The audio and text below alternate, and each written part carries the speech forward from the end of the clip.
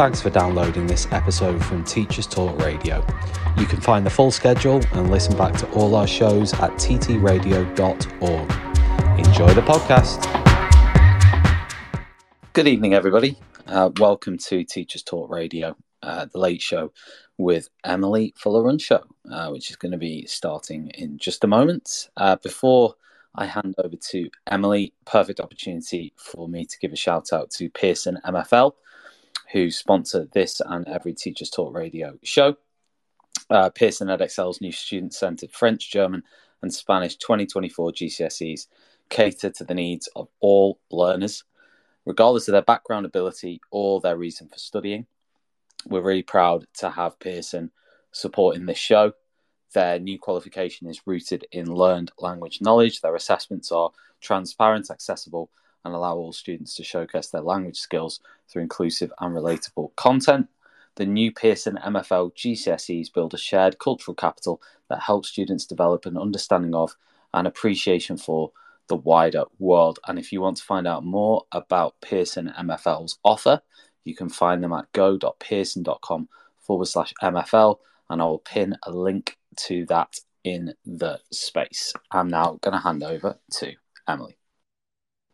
Good evening, everyone. I know it's 7:30 in the UK. It's actually currently 10:30 in the UAE. So thank you to Kat, who I'm going to be interviewing today, for staying up this late after a full week of induction to explore all things outstanding teaching and learning. So it's very much appreciated. So Kat Chowdhury, welcome.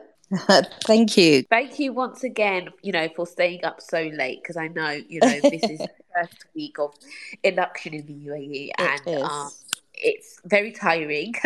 So yeah, I really do appreciate the fact that you've stayed up late on a Friday as well to discuss all things outstanding teaching. So before we delve into,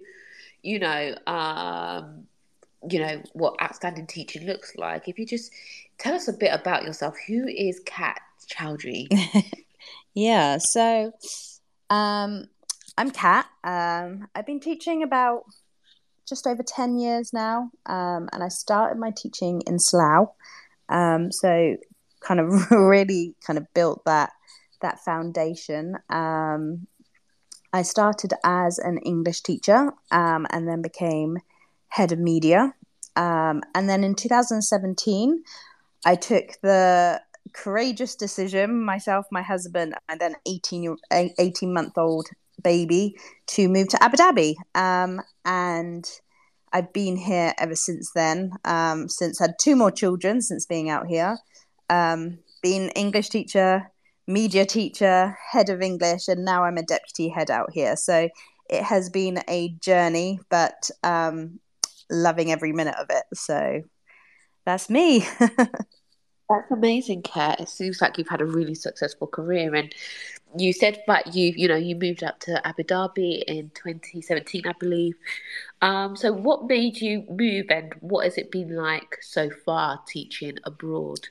Yeah, I think I've always wanted to travel and live abroad. My dad was in the Air Force, so I'm used to traveling anyway. I think it was more of a shock when my husband, who has never left Reading, decided to up and leave. So for me, kind of traveling is in my bones. And Abu Dhabi just seemed really attractive.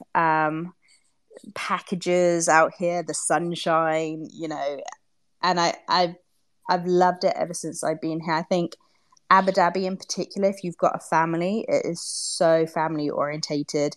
It's one of the safest countries in the world. It's 45-minute drive to Dubai.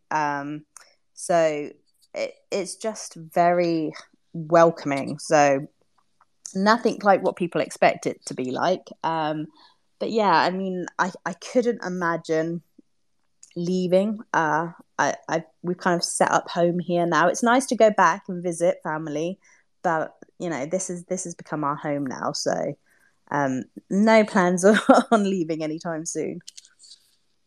That's amazing because, as you know, this is my first week in Dubai. I landed on Saturday, and it's been interesting. I really like it so far. I really do. I haven't taught the kids yet, but yeah, there's going to be things that I would like to talk about in terms of how schools differ from the UK, um, you know, with the UAE as well. And, before we go into what an outstanding teaching and learning looks like, what tips do you have for those that may want to teach abroad or seek to, teach internationally? Yeah, I think out here, you have lots of different types of schools. You have the private schools. Majority of the schools out here are private schools. So you're going to be with a whole range of international students, which is refreshing. It's quite nice to get to know people from all around the world. But then you also have, the charter schools. You've got the MOE schools, the local schools, which they all kind of vary in the way they run things. We have the British curriculum, the American curriculum, the IB curriculum. So those things are pretty much the same. The children are children, regardless of where you teach in the world.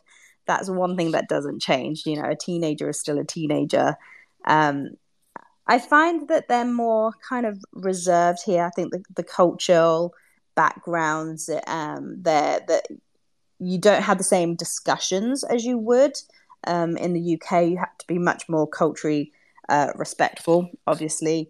But generally speaking, they are, just like you would expect at home. And I've always enjoyed the students out here. You get the cheeky ones, you get the quiet ones, you get the studious ones. I think the biggest thing I've noticed different is teachers in general out here are much more kind of collaborative. There's much more of a kind of community, I feel. People are more willing to share ideas and discuss. I mean, I've been out of the UK for, this is my 7th year now. So I don't know what it's like anymore, but I definitely feel out here teachers are wanting to get involved and be collaborative and share things, which is quite nice. That's amazing. Thank you so much for sharing your experiences. Yeah, I feel like I agree with that community aspect because it's like, although I've been here for a week, I feel like the staff almost become like your family away from home. If that makes sense, it's like Yeah. the initial people that you meet, and then you start to build those relationships. Yeah. There, I would say. I think as well, you find that people who generally take that trip and take that journey abroad, they have kind of a similarity in them.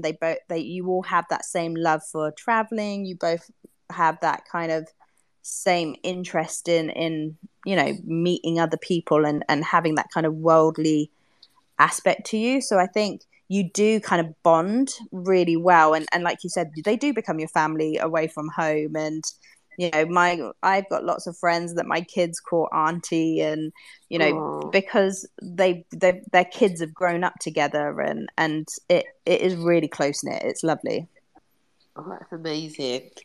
I just wanted to say welcome to new listeners, so Mrs. Zig and Tom. So if there's at any point that you wish to ask Kat or myself some questions in regards to teaching abroad or outstanding teaching and learning, please feel free to request. Okay, so we're just going to get straight into the main topic of outstanding teaching and learning. I know that you're an expert in this, so to you, how would you describe an outstanding teacher, and what distinguishes an outstanding teacher from a good teacher? It's an interesting one because we all aim to be outstanding, and it's this like elusive prize that we're all aiming for, and we all think it comes down to that one-off lesson observation, and we all panic about that lesson observation. It's got to be perfect and we've got to tick all those boxes, and they're almost unrealistic expectations. For years I would get well done, that was very good, with outstanding features, and in any other job that would be a positive thing. But for us teachers, we're very critical of ourselves, so to hear you're very good with outstanding features just makes you feel like you're not good enough. And we're always striving to be better, but through kind of my research and my passion in teaching and learning, and my focus mainly on John Hattie and effect sizes, and it's taught me a lot about mindset, and that being outstanding, it's not a tick list. You can't just, if I do this, and this in my lesson and I get an outstanding, for that one-off lesson, that doesn't necessarily mean, you're an outstanding teacher. It means that, well done, you pulled it off in that lesson. But, being outstanding is much more than that. And I really disagree with holding a one-off lesson, and giving someone a title, or even taking a title away because of that one-off lesson, when there's so much more to consider. And it's about, if you do research John Hattie, he coined the phrase, know thy impact. And that's what it's about. It's what impact are you having in the classroom?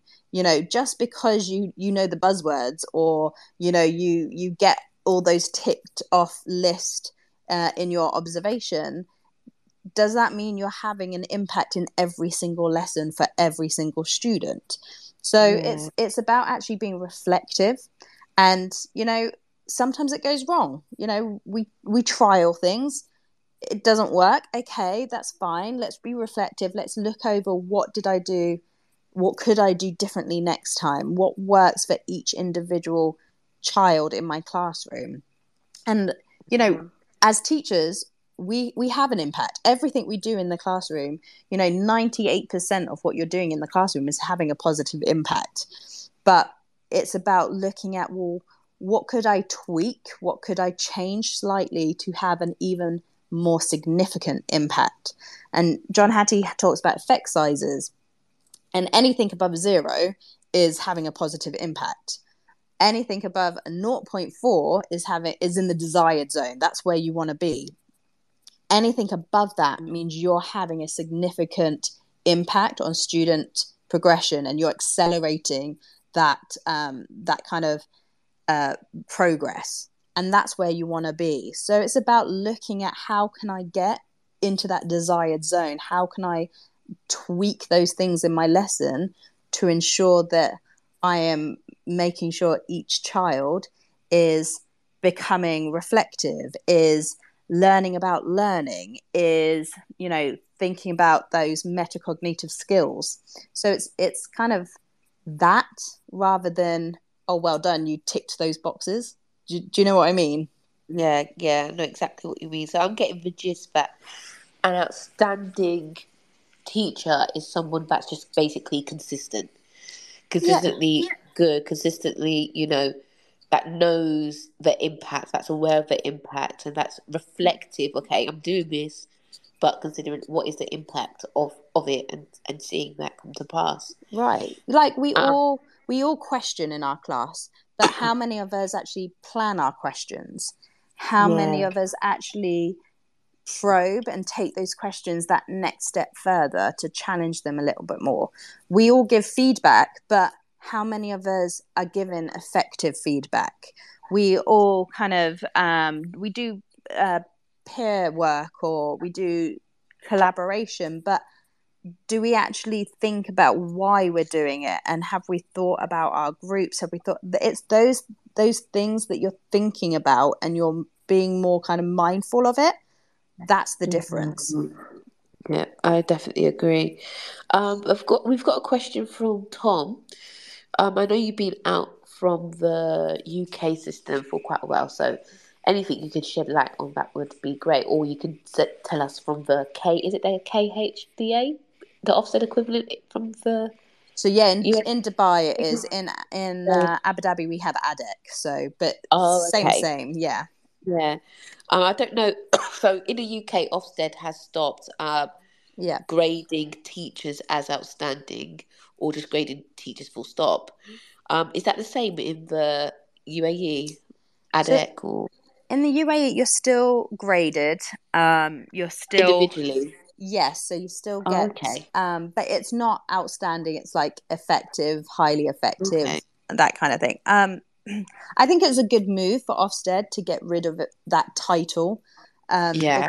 because again, what does that mean? And I think, it puts a lot of pressure on teachers when they don't get outstanding. Like I said, Yeah. I went years with just being very good with outstanding features, and it used to break me. Like I would feel gutted, and I'd go over my lessons and they'd tell me, oh, it was great, but your pace is a little bit off. So I'd work on that, and then the next lesson, pace absolutely fine, but you didn't have differentiation. So I'd go away, I'd Yeah. work on that, and it was always something different every time. So it didn't help me. It didn't give me that feedback that I needed, and that's Yeah. why just because I didn't do it in that one-off lesson doesn't mean that I wasn't doing that in my other lessons. And I think that's the Yeah. frustrating thing. Teachers get frustrated by that because, or, they come in halfway through the lesson and you've already done that part of the lesson, but they haven't seen it. So I think it was a good move to get rid of the title. It's like if you give a student a piece of work, you've marked a piece of work, you've given the feedback, and you've also given them a grade. They look at the grade and they ignore the feedback. There's research that actually says that there's no point giving them the actual mark. If you want them to read the feedback and do something with the feedback, don't give them the mark, because they Yeah. won't I agree. they won't pay attention. It's the same with saying to a teacher, you know, giving a teacher a title, and then that's all they're going to fixate on. They're not going to listen to the other part. So Yeah. yeah. I definitely agree. Hello to our new listeners again. I can see Libby, Amanda, Missig, Moses, and Ob Manu. Sorry if I've mispronounced any of your names, but welcome to the Friday night show at 7:30. If you would like to pose any questions to myself or Kat, please do request to come on, or tweet us um, at Teacher Talk Radio. Okie dokie. So, my next question for you, Kat, is, how can we become outstanding? And as you mentioned before, if we just, kept the old Ofsted way of grading teachers as outstanding and good and all that jazz, I feel like the danger of some teachers consistently getting outstanding, although, that is a great confidence booster, is it mitigates that growth mindset and the need Yeah. to kind of improve, because a previous school that I was in was labelled as outstanding and just started to coast a bit, if that makes sense. But whether we are outstanding continually, whether we are good continually, or whatever, labels we want to give ourselves, I believe every teacher should strive to be outstanding. And I forgot who said it, but I don't know if it was Dylan William or somebody else that said that every teacher basically should develop themselves. I forgot the actual quote, but essentially we need to we should be on a journey of developing ourselves continually. So how can we, become outstanding as teachers? Yeah, I think you're absolutely right there. That by as soon as you say, "Oh, this person's outstanding," you run the risk of them kind of sitting back on their laurels and being like, "Well, I'm outstanding. I don't need to try Yeah. anymore." But that there was a myth a long time ago about the teacher plateau. After your third to fifth year, you couldn't get any better. That was it. You'd hit your plateau, which obviously is totally rubbish, and that's not true. At any point in your career, you can get better. And I think what I like about John Hattie and his effect sizes is they change because he is constantly keeping up to date. He's just released a new book with, and already, like feedback used to be a zero point 0.7, I want to say a 0.74 or 0.75. And now it's a 0. A 0 point in the 0.5s. So it's actually gone down. So he's That's keeping, interesting. yeah. So But why do you think that is, that it's gone down? I mean, it could be because people are, it could be two ways, I suppose. It could be the fact that people now are taking it more seriously, and so therefore other things have become more impactful. Or it could be that, it's people are still not doing it as well. I would imagine like people now are starting to realize that there's more to feedback. I think that's kind of the buzz thing at the moment. Everyone's talking about feedback. So maybe now, because people are taking that on board, it's working, and now other things have become even more effective.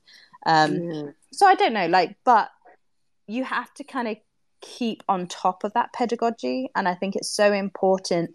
Education changes all the time. Our cohorts are changing. We're now dealing with Generation Alpha, who are our, if we think about our nursery FS students who are literally just starting school, they're our Generation Alpha. They're in a whole new league. We're teaching for a future that we don't even know what that looks like yet. Wow. So we can't teach the way we used to. We can't teach in an old-fashioned 1800 classroom with all the desks facing forward. It just doesn't work. So you need to be kind of active in that research and in that conversation, like this conversation now, and that collective teacher efficacy, which is still, I believe, the most effective aspect that you could possibly do is collective teacher efficacy. So I think having these conversations and being willing to come online and listen to teachers talk, I mean, that's it puts you on the right track to be outstanding, because it means that you're willing to learn and listen and trial and be innovative. And that's so important, because they're the skills we want to develop in our students. We're not building them to be the kind of people we became from school. Teaching's totally different. The way we were taught is very different to how we need to teach moving forward. Yeah, I definitely agree with that. I don't know what else to add to that. I definitely agree. And I think that's something that has helped me, progress in my career, because I'm always seeking to learn. I'm always seeking to be better. I never believe that I've arrived, if that makes sense. Yeah. So I genuinely enjoy learning about pedagogy and the science of learning and the art of learning as well. So it is just a really big interest of mine, and I know it's a big interest of you as well. For those listening, Kat's got an amazing Instagram account. Do you want to just share quickly your handle for your Instagram account? Yeah, so it's pedagogy_teacher. I don't know, can I write it somewhere? I don't know if I can. Oh yeah, I can definitely share it. Yeah, After I'll put it in. So that's Okay. I think that's the key thing, is to get talking and know that just things are always changing, and keep on top of it. I mean, I like a self-proclaimed nerd. Everyone who knows me knows that I am a teaching and learning nerd, and I do. My new thing is to listen to audio and podcasts. So over the summer, I listened to Paul Dix's "When the Adults Change." What's it? When the adults change, children change, or something like that. And that was awesome. And it was all about behavior management, and So that's my new thing, to listen, because I don't have time to sit down and read anymore. So just being in the conversation, I think that's so important. Yeah, definitely agree. And just, it's really hard for teachers because we're so busy to make time and to improve our practice. And, something that I've said to staff members before is that we expect our students to, read around their subjects, to go beyond what they're learning in class. And we should do that with our own professional development. And also, just we expect our doctors, those considered to be higher in our profession, although I believe that we're equal, to continually read upon their practice, because that's malpractice. If you go to a doctor that is not up to date in their practice, for me personally, that is malpractice. But it is hard to keep up to date with, the latest practices. So what you do in terms of squeezing in audios in when you can is, that sign of going the extra mile and doing what you can with the time you have.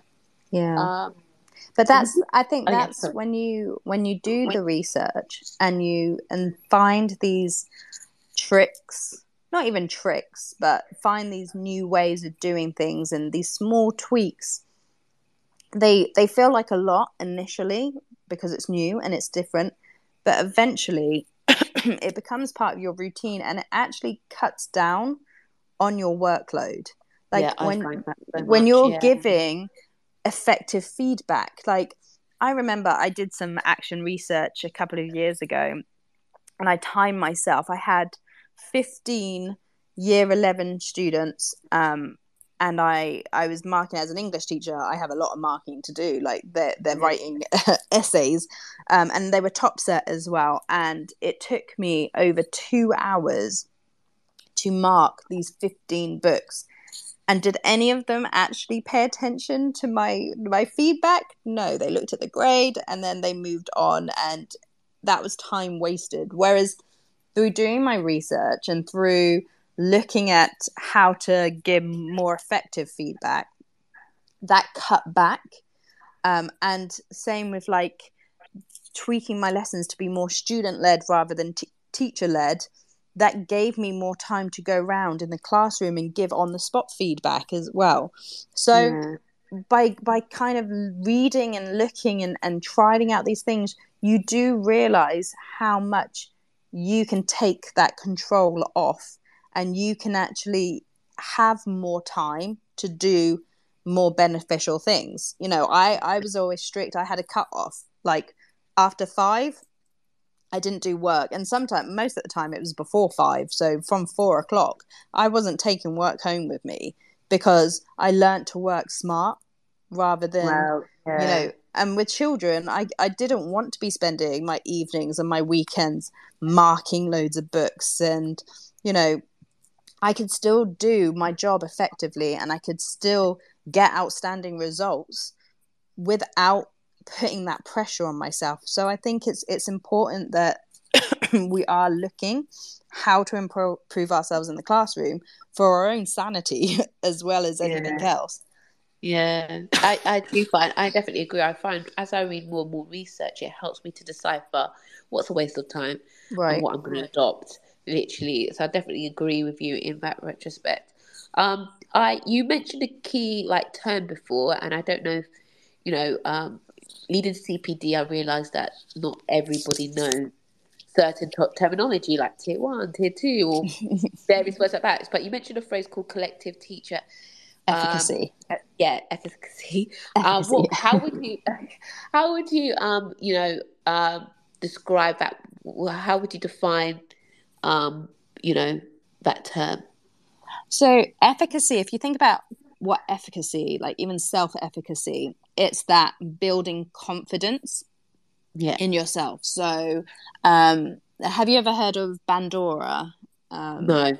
Okay, so he came up with the theory of efficacy, and the idea that people kind of build confidence through mastery, so practicing something and getting better of it, through vicarious experiences, so watching other people do it builds their confidence so that they try it themselves. So efficacy is all about kind of building that confidence and building that ability to, when you are stuck or if you don't know what to do, you have the tools to get yourself out of those situations. And so obviously that's something we want to build in with our students, to when they don't know what to do, they know what steps to take to fix that. So collective teacher efficacy is about collectively building that confidence and building that kind of expertise. So it's not about just sitting in a staff room and having a chat about resources over a cup of tea, although that's lovely and that does help.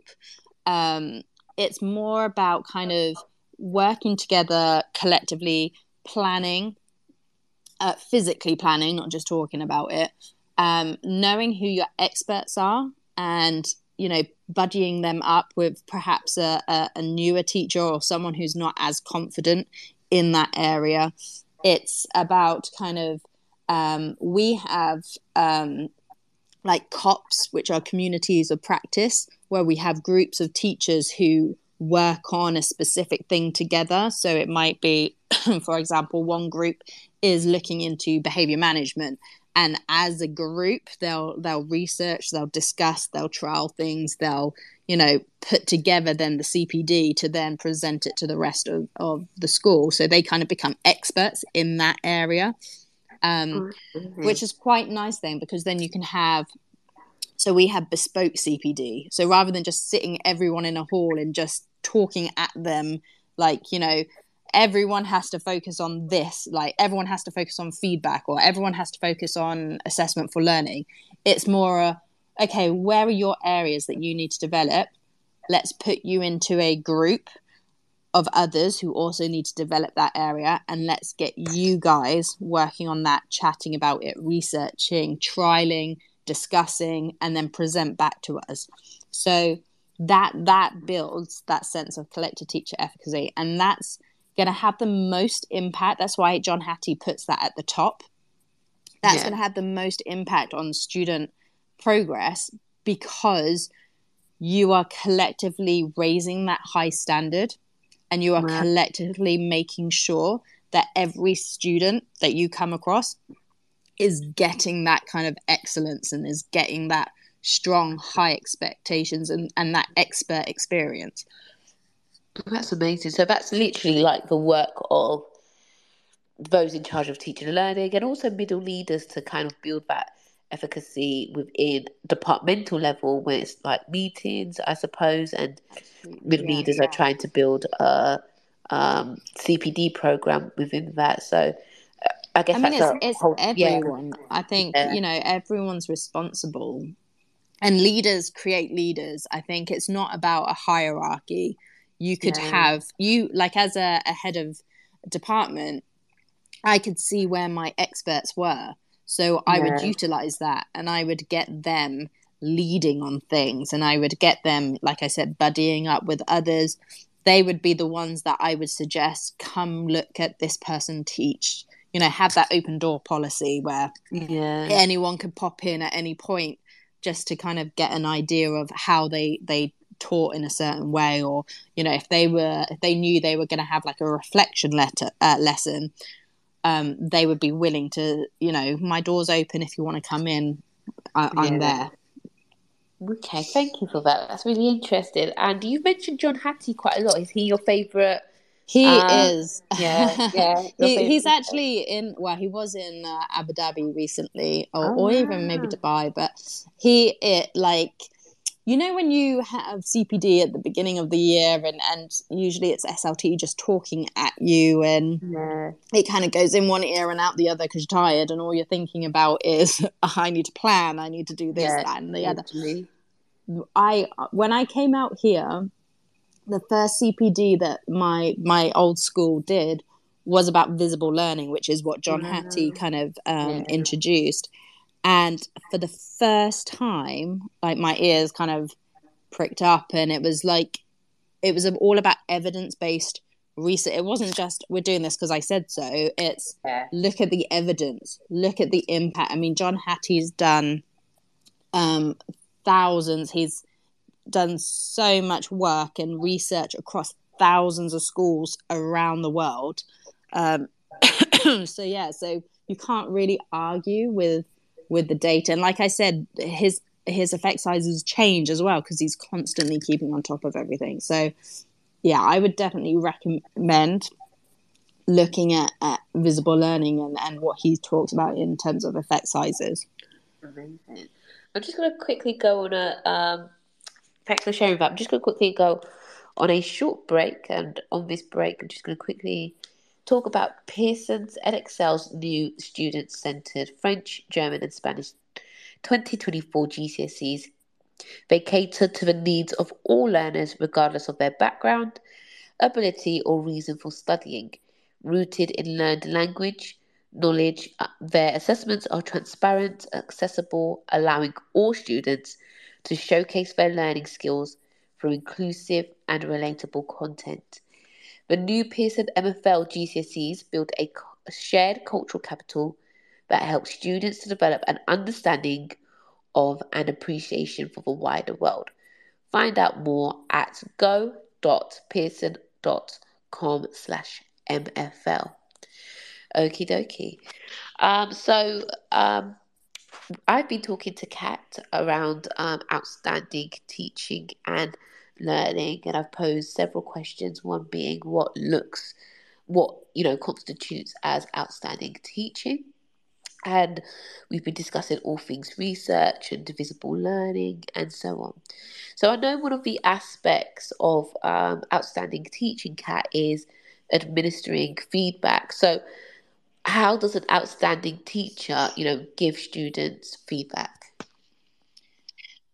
I think we naturally want to just praise. We want to say, well done. That was great. And when I've done like book scrutinies in the past, often I'll flick through books and I see well done and brilliant and excellent.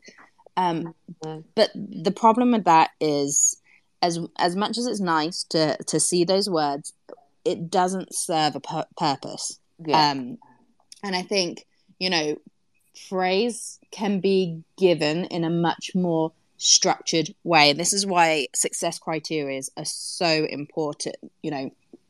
We need to be making sure that the feedback that we're given links to that success criteria, that the students can see where they're at on that ladder or like the grade boundaries and what the next steps are. And even like, Dylan Williams and John Hattie again, lots of people, Shirley Clark, there's lots of books out there on feedback, and they all say the same about, making sure that students know where they're at, where they need to be, and what are the steps to take to get there.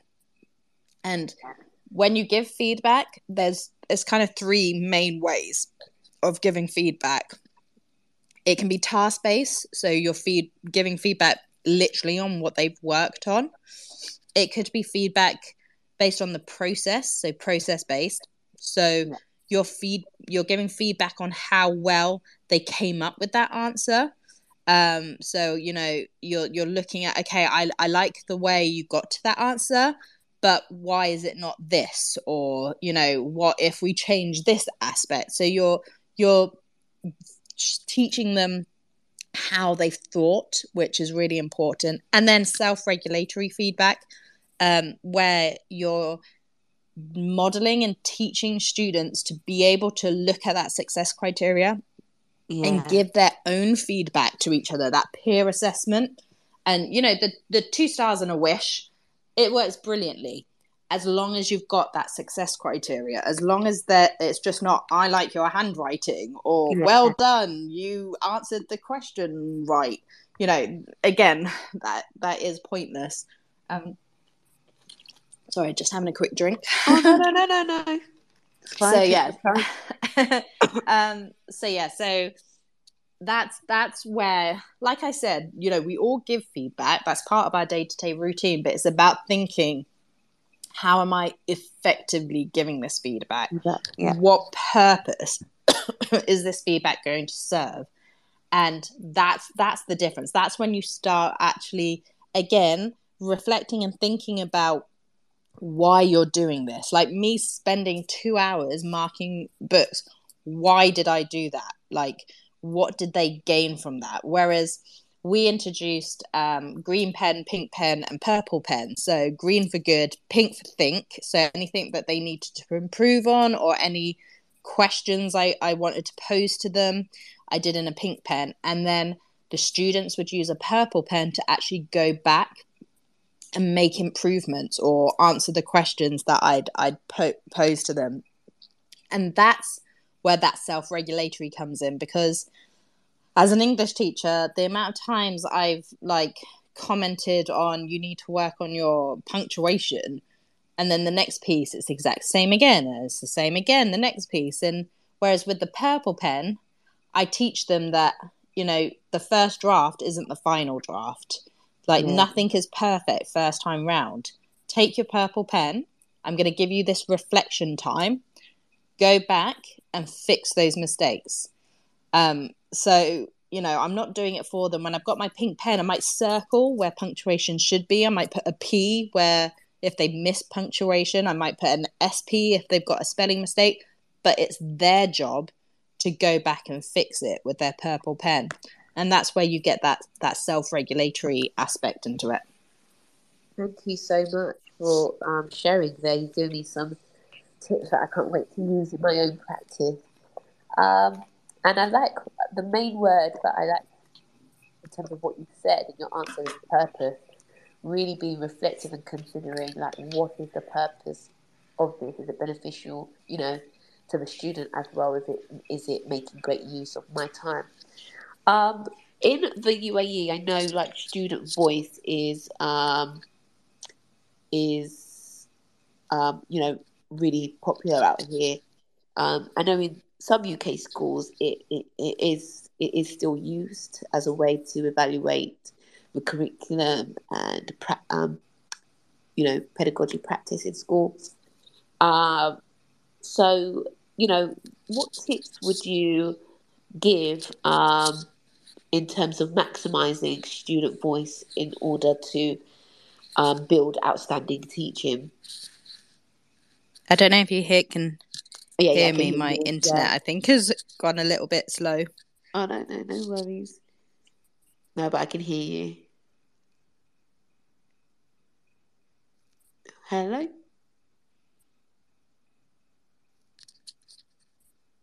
Oh, Kat, can you hear me?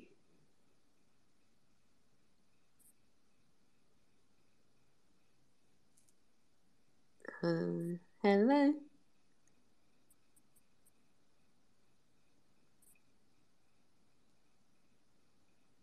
Oh. I think there's an issue with Kat's internet at the moment, but if anybody does have any questions in regards to outstanding teaching and learning, please do ask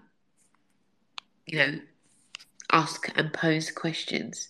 Kat, can you hear me? I'm back. I can hear you. Oh yeah, I can hear you now. Sorry, I think my internet cut out a little bit there. Oh, no worries. It happens all the time. So yeah, how would an outstanding teacher maximize student voice? I think that's one thing we forget to do, especially when we think about feedback. We give feedback to students all the time, but when do we actually get them to feedback to us? When do we actually let them use their student voice to tell us about our lesson? It's a very scary thing to do.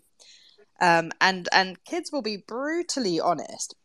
But I think it's important to allow them, because especially with, the British curriculum, you have, I come from a secondary background.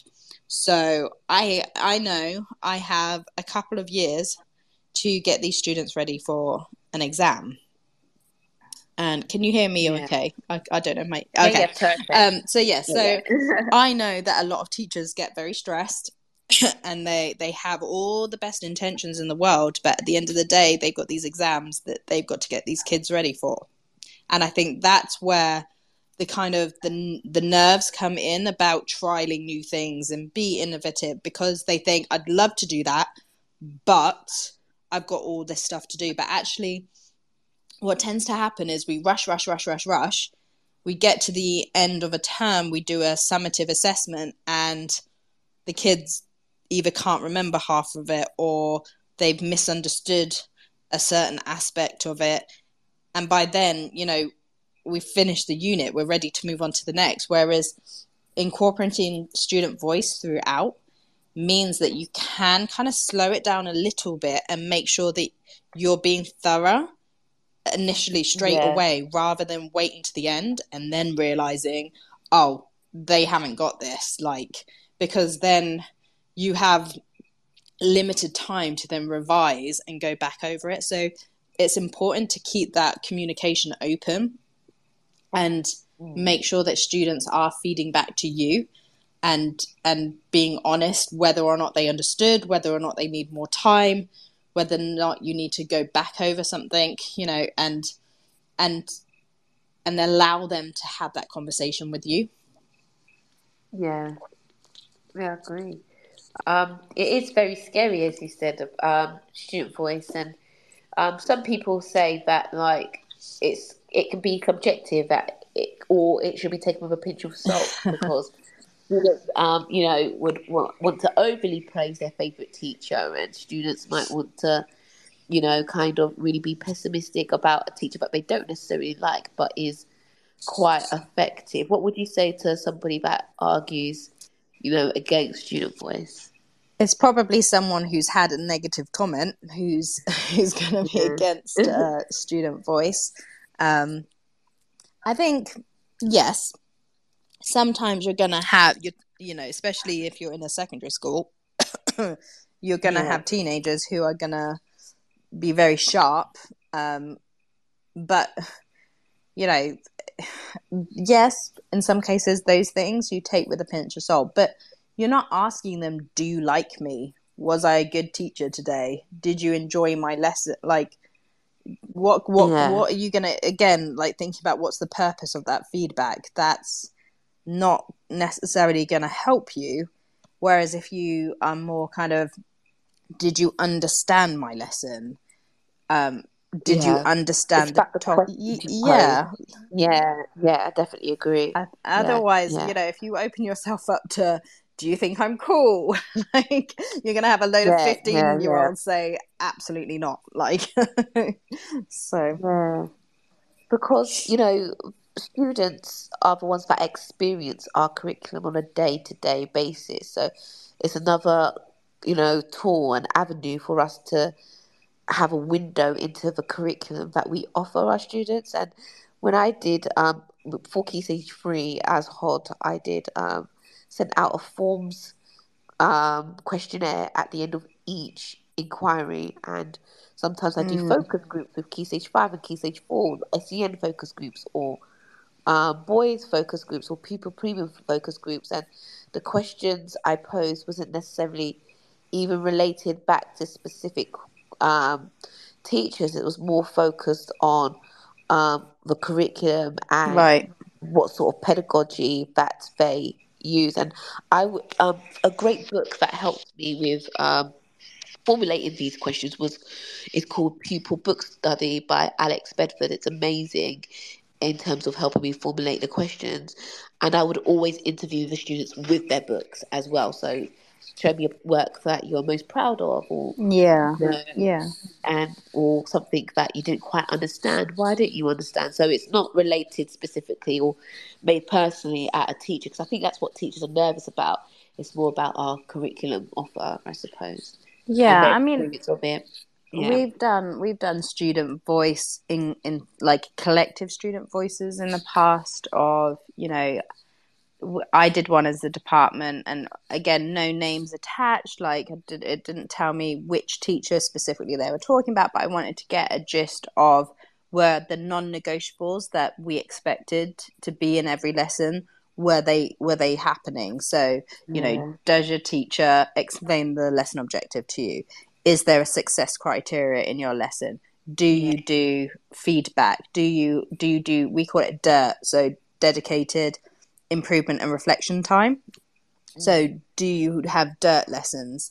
So that kind of was nice to kind of get a general idea of where as a department we needed to focus more on, and whether or not that meant, do we need to build in some more collective planning? Do we need to have a kind of set PowerPoint structure? Like, it just kind of opened up that conversation of what we could do to make sure that all of our students, because at the end of the day, the students are at the center, and it's not fair. Like, if you've got 5 teachers in your department and, one group they're all teaching the exact same topic to the exact same year group, but, one group is accelerating in their progress and another group is held behind.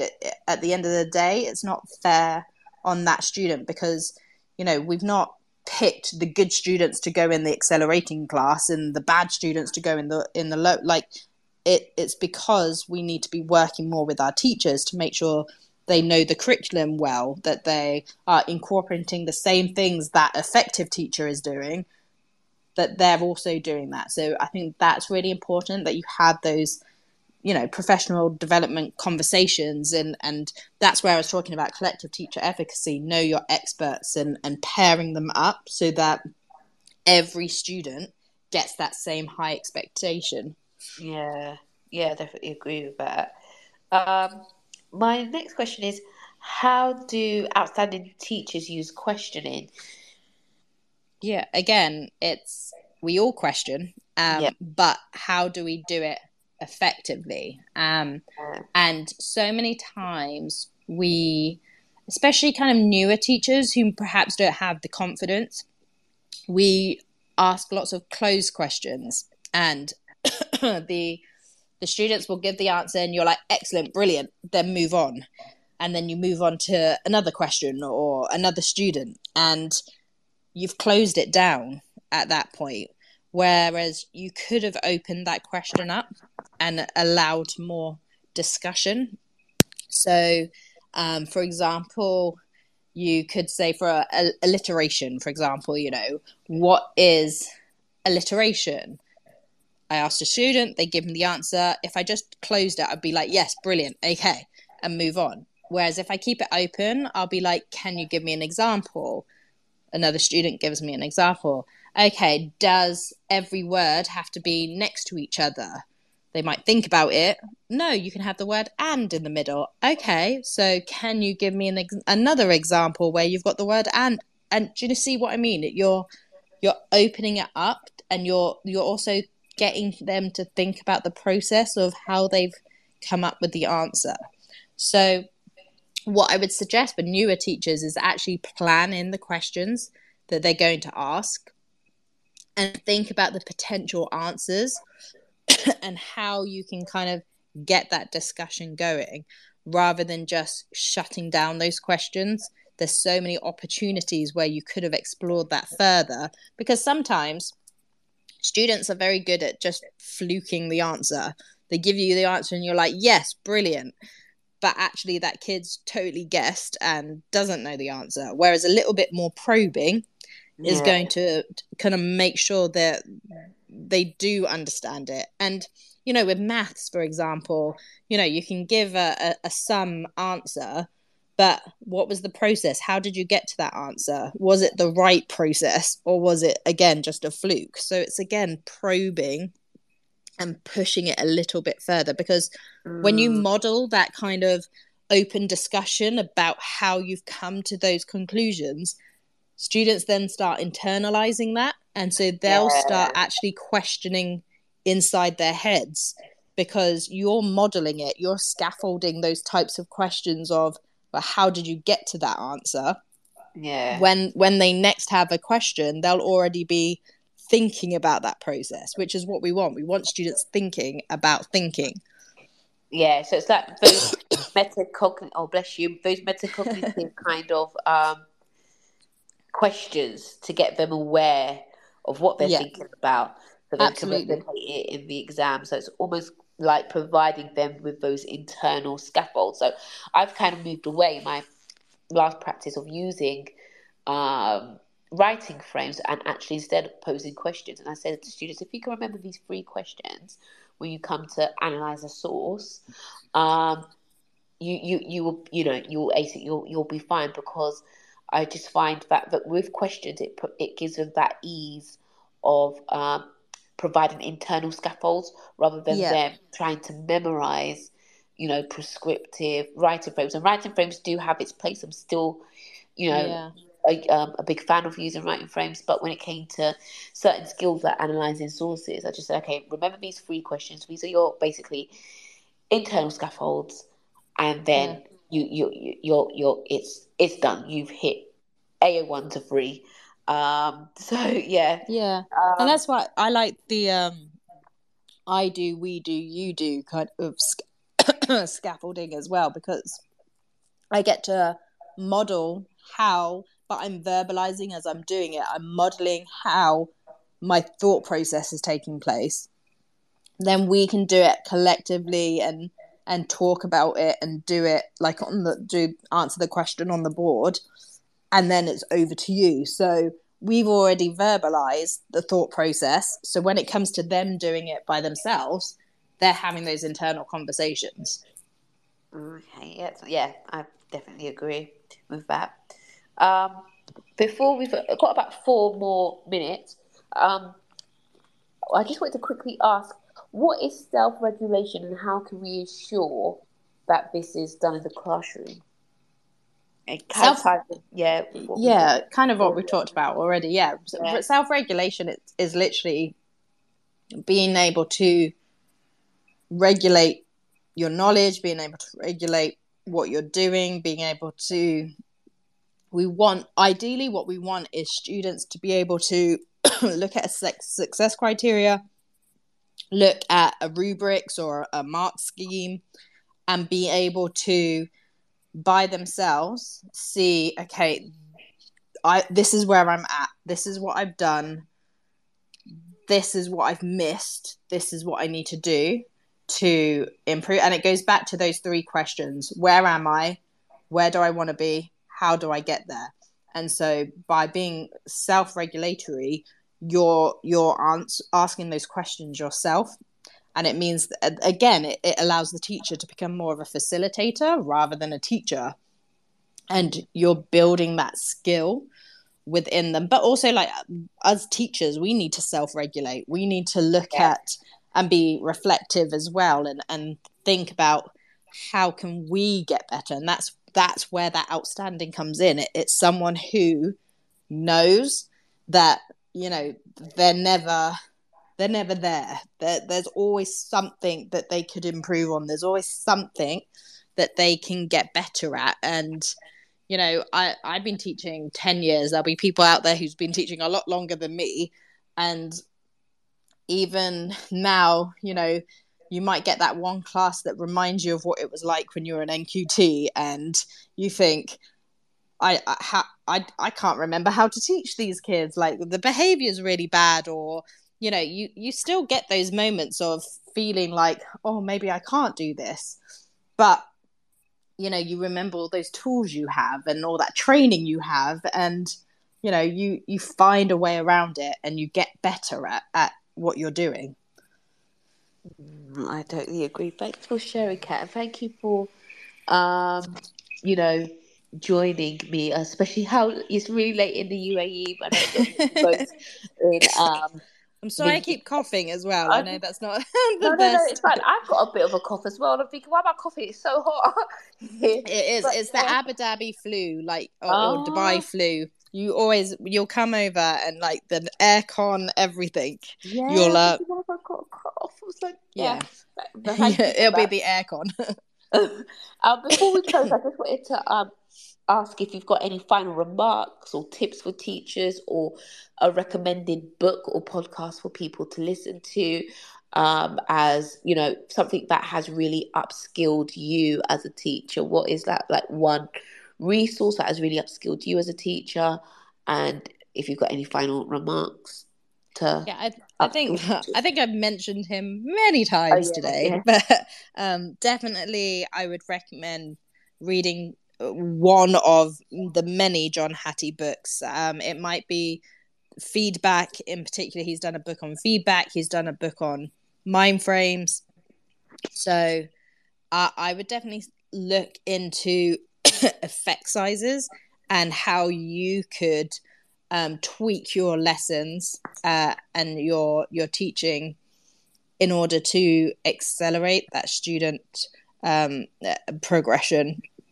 And I think that's the key thing. If you want to be, and again, I hate using outstanding, but if you want to be, you know, one of those strong, effective teachers, it is about making sure that you are being reflective, that you are keeping on top of the research and the pedagogy, and that you are, you know, stepping out your comfort zone and being innovative in the classroom. Small tweaks. That's all I'm going to say. Just small tweaks can go a long, long way.